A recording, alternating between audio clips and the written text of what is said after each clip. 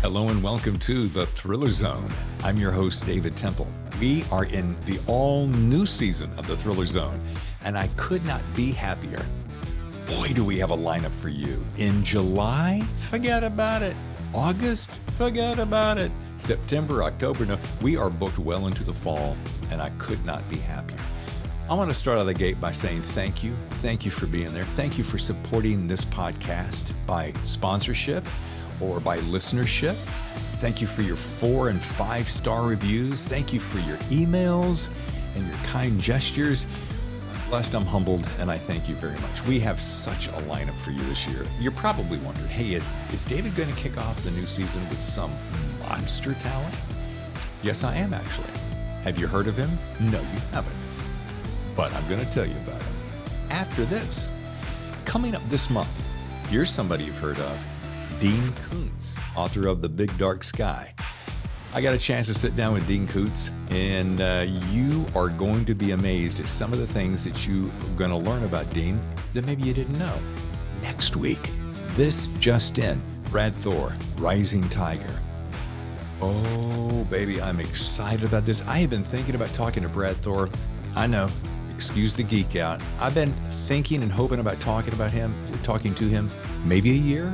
So finally, Brad Thor has opened his schedule for us. But as I said, as part of our Discovering New Author series, Brian Lebeau has written a book called A Disturbing Nature. And if you're a fan of serial killer thrillers, you're going to like this book. So what do you say? Without any further ado, let's get on into the Thriller Zone for this new season with Brian Lebeau. Hi, David. Can you hear me? I can, Brian. How are you, sir? I'm excellent. Is the sound okay? To be fair, the ladies usually set me up. Ladies?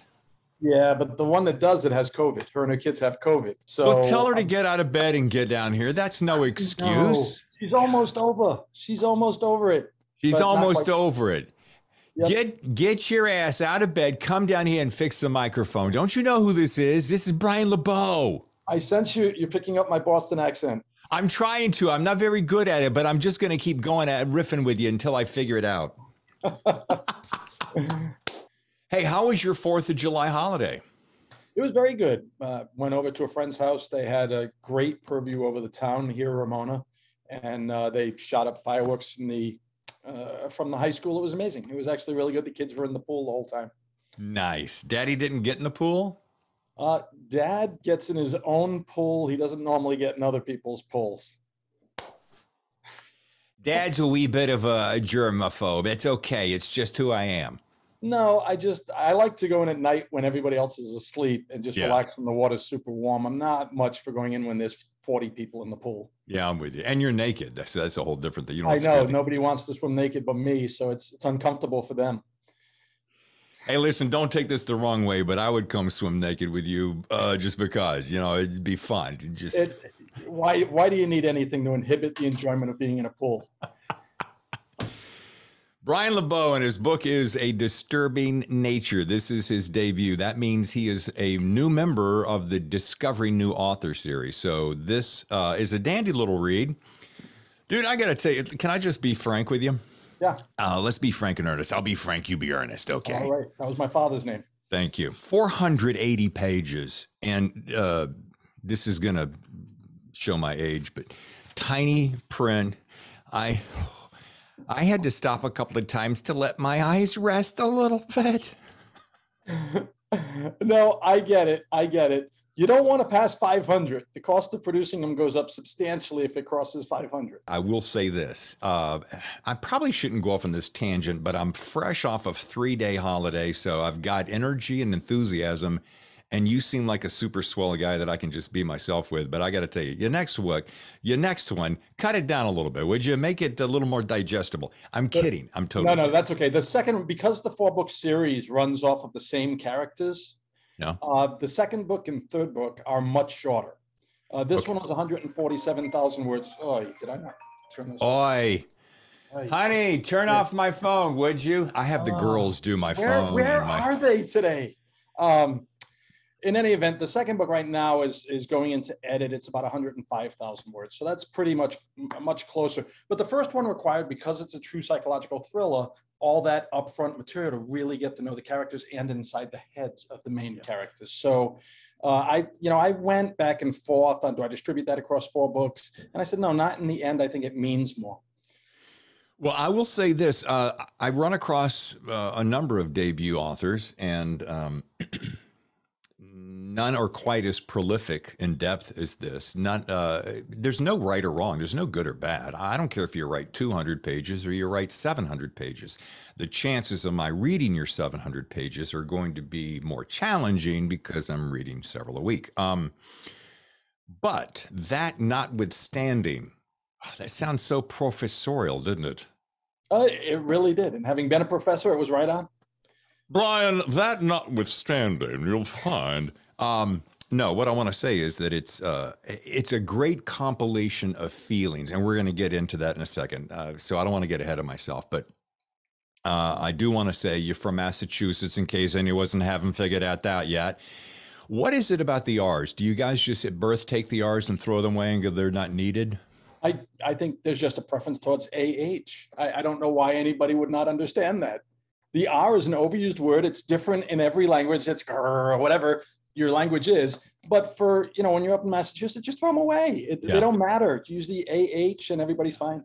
I hope you're not offended by the way I'm busting your chops. It's just fine. Yeah. Now, I've been living in Southern California now for almost 15 years, and I still hear it from everyone. Wait a minute. Where are you? I live in Ramona, just outside of San Diego, California. Dude, you know where I am, don't you? I do not. I'm in Encinitas. Oh, come on. I could have walked over there. Forget about it. Are you kidding me? Oh, I'm dead serious. Dude, if I had known this, okay. All right, here's what we're going to do. I'm going to make you a deal. When your next book comes out, we're going to sit down together face to face. We won't have the girls to have to worry about doing our technology because I'll do it. I can promise you'd prefer the girls be there. Okay, we'll bring the girls, but we're going to do it face to face. Particularly if we're going to go swimming in your pool. Yeah. Oh my God, dude, that is so. If I had known that, I don't know why I don't think I ran across it. It's probably on your Facebook page. All right, my apologies. I'm an investigator. I should know this stuff, Brian. Honestly, I should have checked on it. I looked through the website. I did not pick up that it was right here either. That notwithstanding, we're going to do it in person next time. That'll be a lot of fun. All right, so here's another thing. So this is a psychological thriller, which we've talked about. It's called A Disturbing Nature, and it is. You merge 3 big interests as you as a person, which is kind of what I dig because it allows me to get to know you quickly. Fascination with World War II, morbid curiosity with serial killers, which we all have and we're going to get to in a second. And I was going to say lifelong obsession with the Boston Red Sox, but that kind of makes sense because you grew up there, so it only makes sense, right? Yep. But here's the intriguing thing, folks, when you get to read A Disturbing Nature, is how Brian blends several elements and incorporates them in an unusual fashion. Now, I'm going to tee you up. I'm not the kind of guy that goes, well, I read that such and such, but I want to tee you up so that you can go from there. But what I dig is that, you borrow from a couple of guys some of our listeners have heard about, Steinbeck, Hemingway, okay, and Chandler and Leonard and so forth. But I'd love to get your input, your take on how you were able to pull the influences of those classic masters without copying into your thriller. That was hard. When I wrote the first draft, this is 30 plus years from jotting down the concept, and then 4.5 years of actually writing it. 55 months was the actual count. Wow. And that was with people helping me. I had a team of editors and folks helping me. I wrote the original draft. It was 200,000+ words, and it was linear. It ran through Mo Lumen's life. And obviously I knew that wasn't correct. We sent it out to readers. They loved the story. They hated the length and that I wrote in too high a level and all these things. And so when it came time to really understand what it took to write, I had 2 options. I could go back to school for writing, creative writing, or I could hire a few best-selling authors to show me how to write suspense. And that's what I did. And I did not let them ghostwrite. I told one particularly, who's an 8-time #1 New York Times bestseller, that I don't want you to write this. What I want you to do is tell me what I'm doing wrong, and I'll correct it. And by doing that, I was able to start over the course of about 2 years, really developing a different voice. I won't say unique, but a different voice. And to do that, I just pulled from my favorite authors from the past. Now, in the case of Raymond Chandler, I'll give you a very good example. When you look at Palmer, Palmer has this perception of the world that everybody, yes. And let me interject something just so everyone knows the two primary characters, Mo Luman, the antagonist, and Detective Francis Palmer, the protagonist. Continue. Thank you. No, I'm glad you clarified that, because I think people are going to miss the fact that it's Palmer that carries on this series as we move forward. Right. So with Palmer, I had read much of Chandler, and so I went back and reread a couple of his, what I consider masterpieces, although people don't tend to like Chandler as much as others.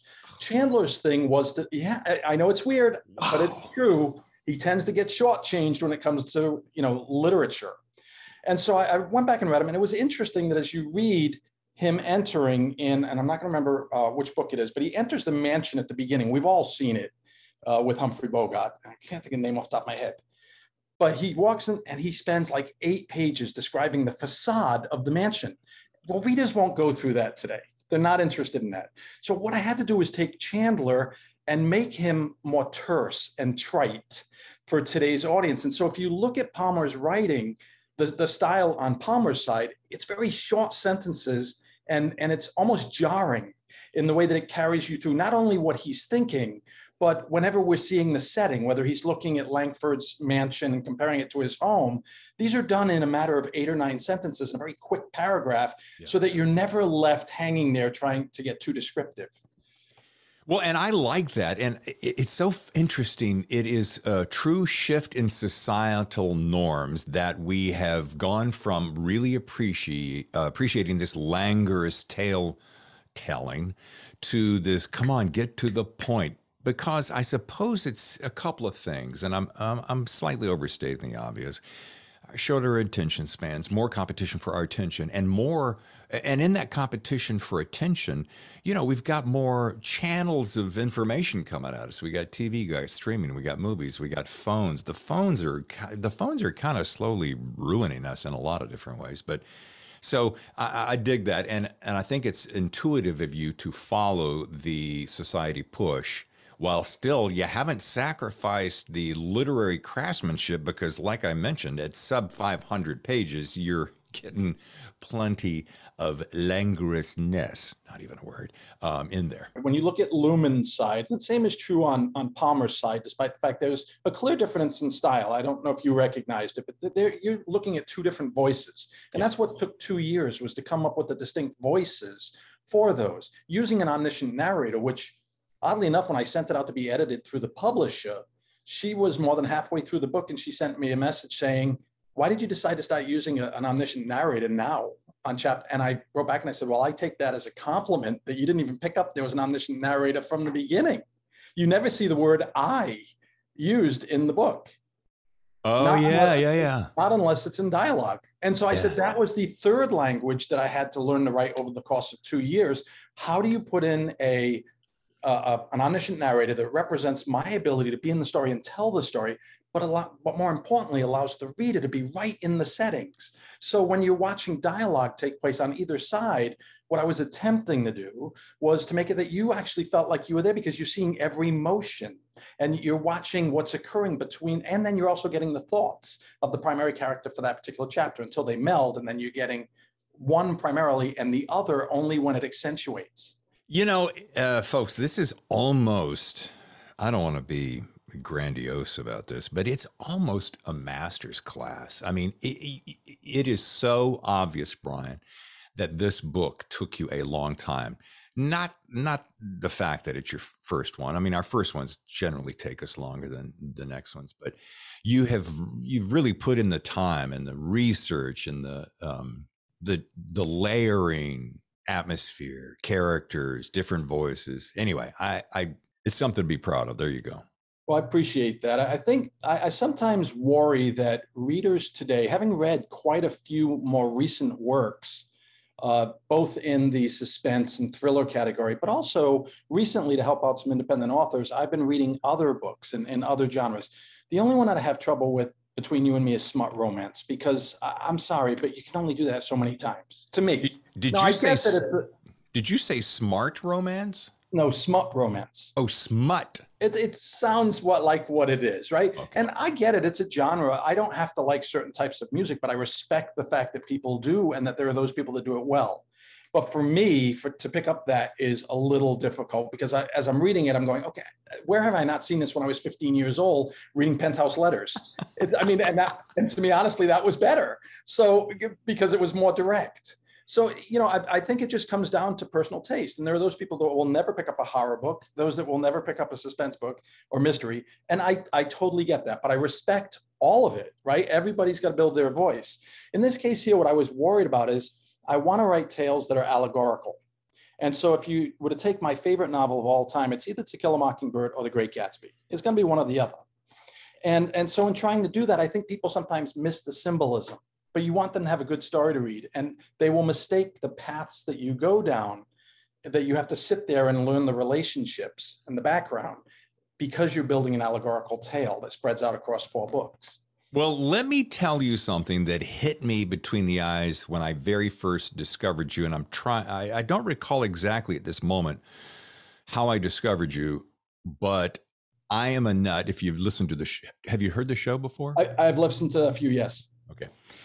One of my favorite things is covers. And when I saw your cover, for those who can see this at home, this cover, for whatever reason, I don't have an original copy of To Kill a Mockingbird, but I have it here. All right, go grab it because this reminds me of this. For some reason, there's a time period sensibility of this that I can't put my finger on. No, I'm sorry. Oh, for God. I have the one that would have been read in the early 60s by his dad.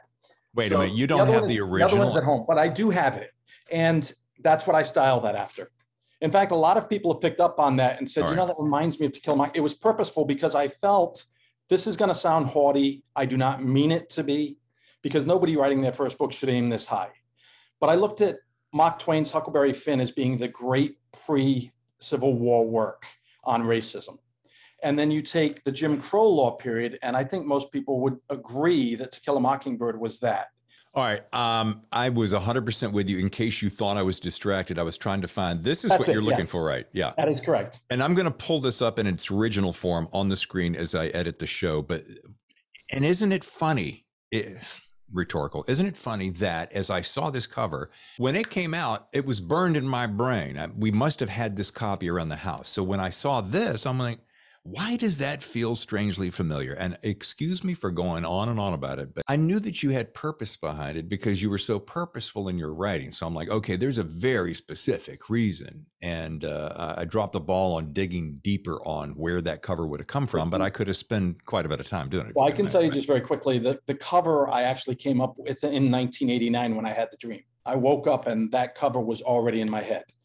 And it's because I had all these seminal moments that were collected. I woke up in a sweat. It was a nightmare. And, when I woke up, I had all these memories of things that had occurred that I didn't understand as a young man. And now being older, I had these questions. Why would that happen? Why would it be that way? And I jotted all those things down. And that cover, exactly the way it looks, because that's the Kelly's Ford Bridge in Virginia. Yeah. And the funny part is in 1989, I had never been to Virginia. Oh, I know. It was weird. So when it came time to get the graphics person to put it together, and I kept being very specific, and they wouldn't get it. And I'd say, no, you got to have this angle because we need to see this island. And we need to see the noose. We need to see the bridge running across because it's the boundary between northern and southern. That river, Rappahannock, represents the sins of our fathers, which in this case most clearly is racism. That's the black-haired critters floating down the Rappahannock. But in Northern Virginia, there were virtually no, if you go back and look at the statistics, blacks that were hung. I think there were 3 in the Jim Crow law period, whereas if you look at Alabama or Mississippi, clearly it was much higher. So it wasn't a big issue. So the stories that his father's telling him are probably not true about his grandparents, but they represent how that racism comes across the bridge and becomes what it is in the North. Yeah, that is so. See, that's just rich with allegory, etc. And I love that. And having grown up, I was born in Winston-Salem, but I grew up in Lynchburg, Virginia. Speaking of weird coincidences. Lynchburg, Virginia. Yeah. Don't get me started. All right, let's move on to this, because when I mention to my listeners these names, just bear with me a second and think about what comes to your mind. Buddy, Gary, Dahmer, Berkowitz. You think of serial killers, and then you think, what do those feelings conjure up? Which is dread and fear. Why do you think, Brian? And I'm curious, because you have a more than an obsession. You have a fond appreciation for, I suppose, serial killers. And I'm kind of like you. I can't get enough documentaries about serial killers. What is our fascination with that? Well, I think honestly it comes down to three words: unfortunate, misunderstood victims. I know that sounds weird. We always want to look through the world in a lens that's black and white. And yet, as we understand more and more about the background, the behavior, the experiences of serial killers, you can't help but be thankful. I mean, you don't necessarily go, oh, I feel so bad for them, but you're so thankful that you did not have the father that treated you the way they were treated, that you were given the opportunity to commiserate with people that strengthened your character, that you didn't become reserved and step away and get into your own mind and start to rationalize what the difference between right and wrong was and maybe slant the wrong way. I don't know that we've taken enough time. That was the distinction I wanted to get with the serial killers.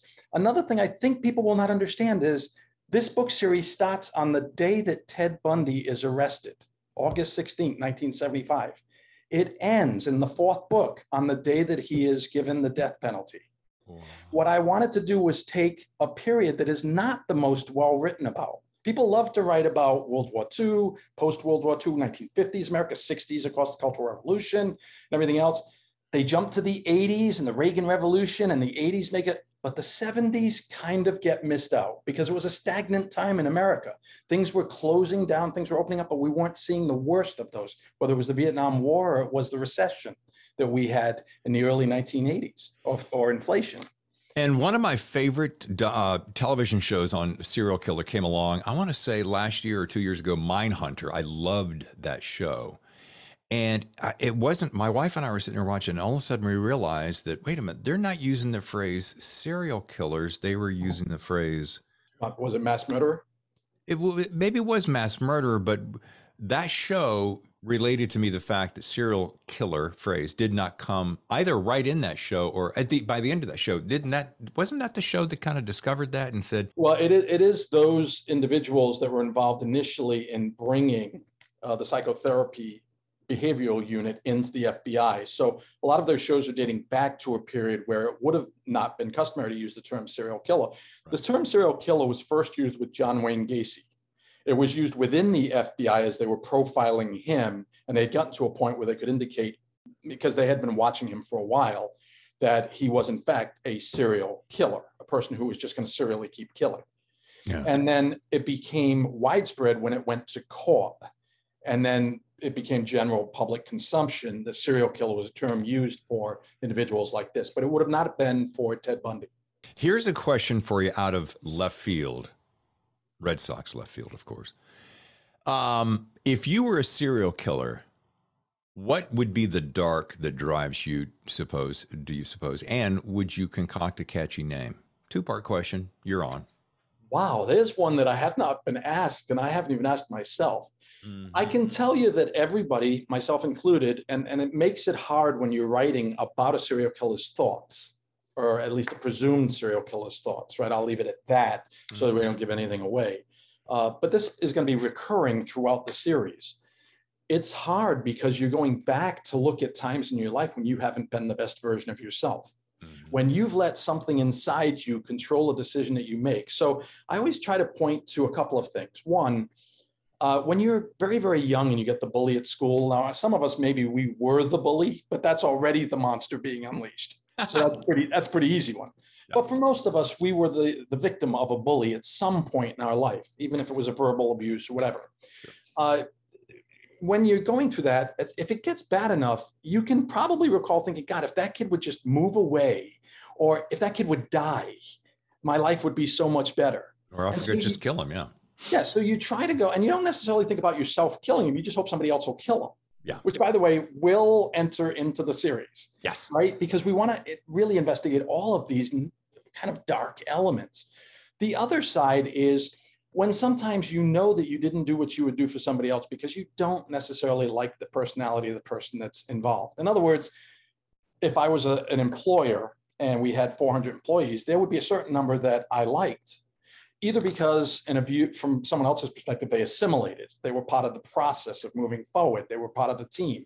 And then there were those that just didn't have the right personality, and maybe you didn't give them the same opportunities. Maybe you didn't listen as well when they were talking.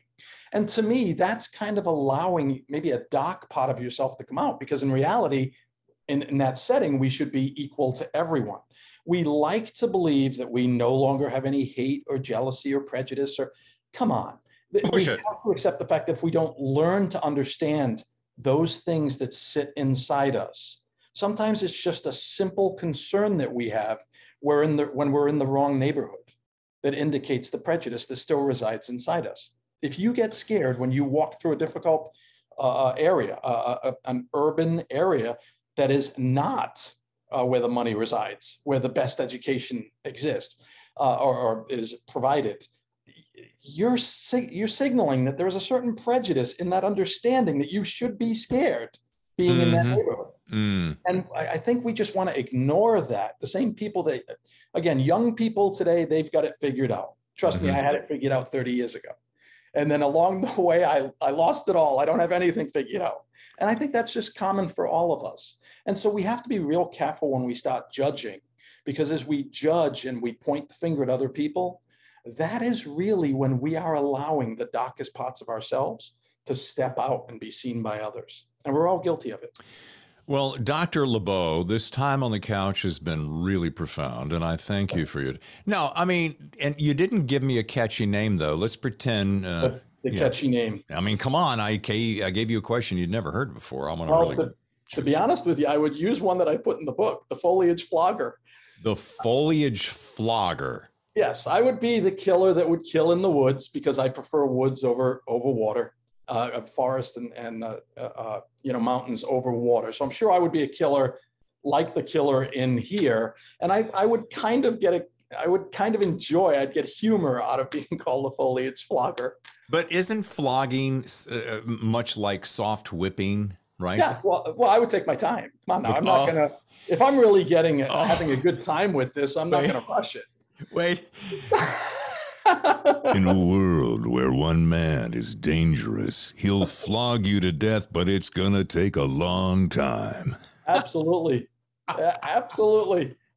We're not gonna rush it here. We're gonna take all the necessary steps, and then we'll leave out telltale signs. Oh God, dude, that is so. Okay.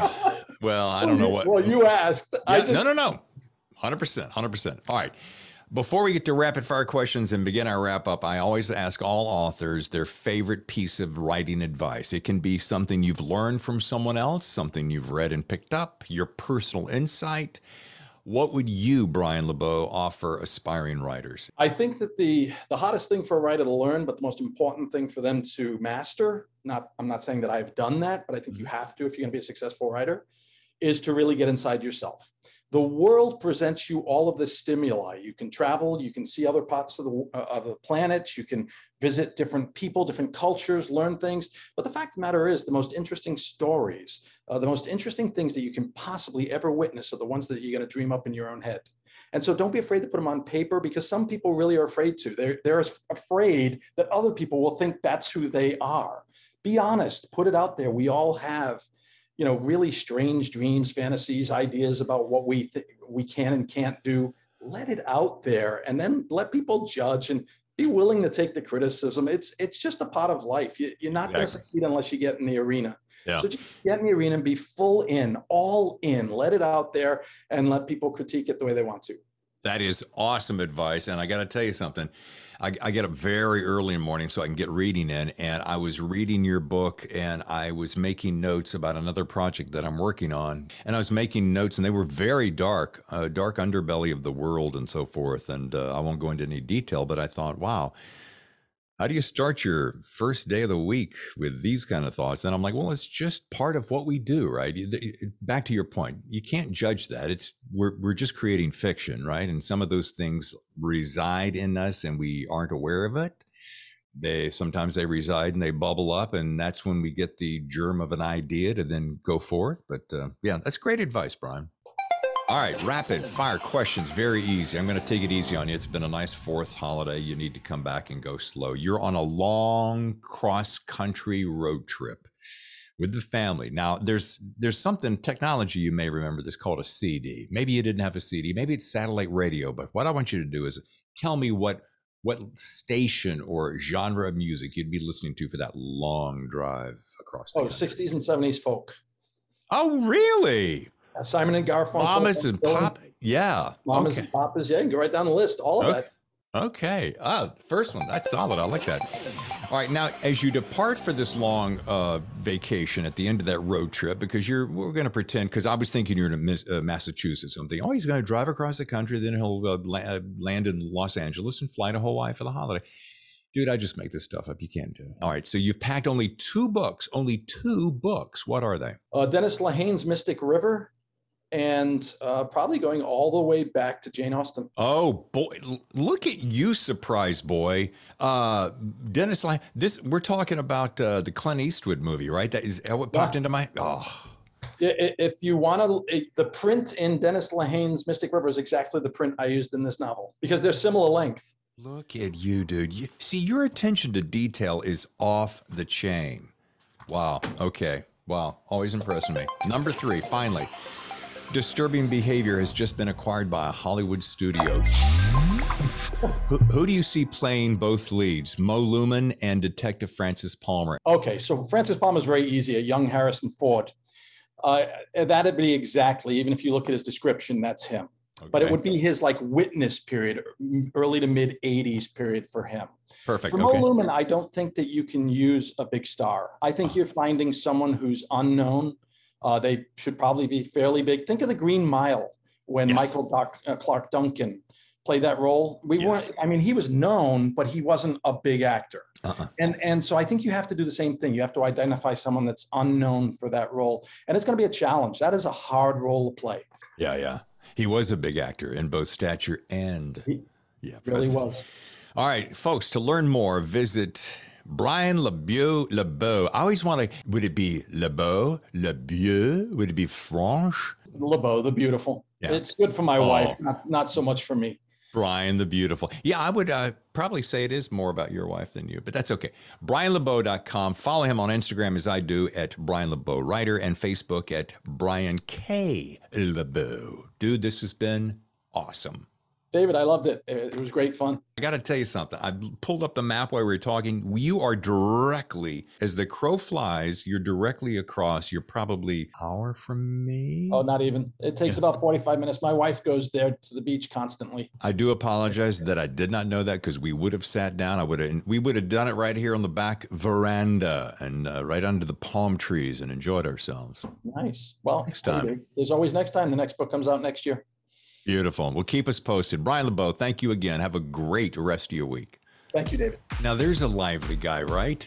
Brian Lebeau, the book, A Disturbing Nature. Thanks again for joining us, Brian. Just another part of our Discovering New Author series. And as I said at the beginning of the show, sometimes you want to kick off the new season with a bang. And I thought, my bang is going to be a brand new author. How about that? Now, next week, as you heard at the top of the show, Brad Thor has a new book called Rising Tiger. I am going to start it today, as soon as I get off the show, as I prepare for Brad Thor next Thursday. So please put it on your calendars, make plans to attend. I do want to mention this. In 3 weeks, Dean Koontz is going to be on the show. Dean's going to be on the 21st of this month, and this book right here is The Big Dark Sky. I have 2 copies of this that I'm going to be giving away to a lucky listener viewer in the Thriller Zone audience. Here's how easy it is to win. You're going to send me an email, number 1. In the subject line, you're going to say, I want Dean Koontz's latest book. Easy. And number 3, inside the email, just simply tell me why you want this particular book. It can be that you're a huge fan, that you've never read them and you want to read them. That's all you got to do. P.S. Tell me where you're writing from, whether it's down the street, across the country, or around the world. That's all you got to do. 1, email thethrillerzone@gmail.com. Number 2, I want Dean Koontz's book in the subject line. Number 3, this is where I'm writing from and this is why I want the book. That's all you got to do. Yes, because you know what? I'm going to take all those entrants, I'm going to put them in a fishbowl, have my lovely and talented and brilliant wife, Tammy, reach in, pull out the winner, and we'll announce it on the show. That's all you got to do. Easy peasy. All right. I think that's about all our housekeeping that we need to do. So do me a favor. Join us next time, wherever you get your podcast, whether it's Apple Podcast, or Google Podcast, or Stitcher, Spotify, iHeartRadio, wherever it is. And of course, a lot of people just go right to the website, thethrillerzone.com, and they find out where they want to listen at that time. Either way, I'm David Temple, your host. Always pleasure to see you and hear you and talk to you and communicate with you. And I'll see you next time for another edition of the new season of The Thriller Zone.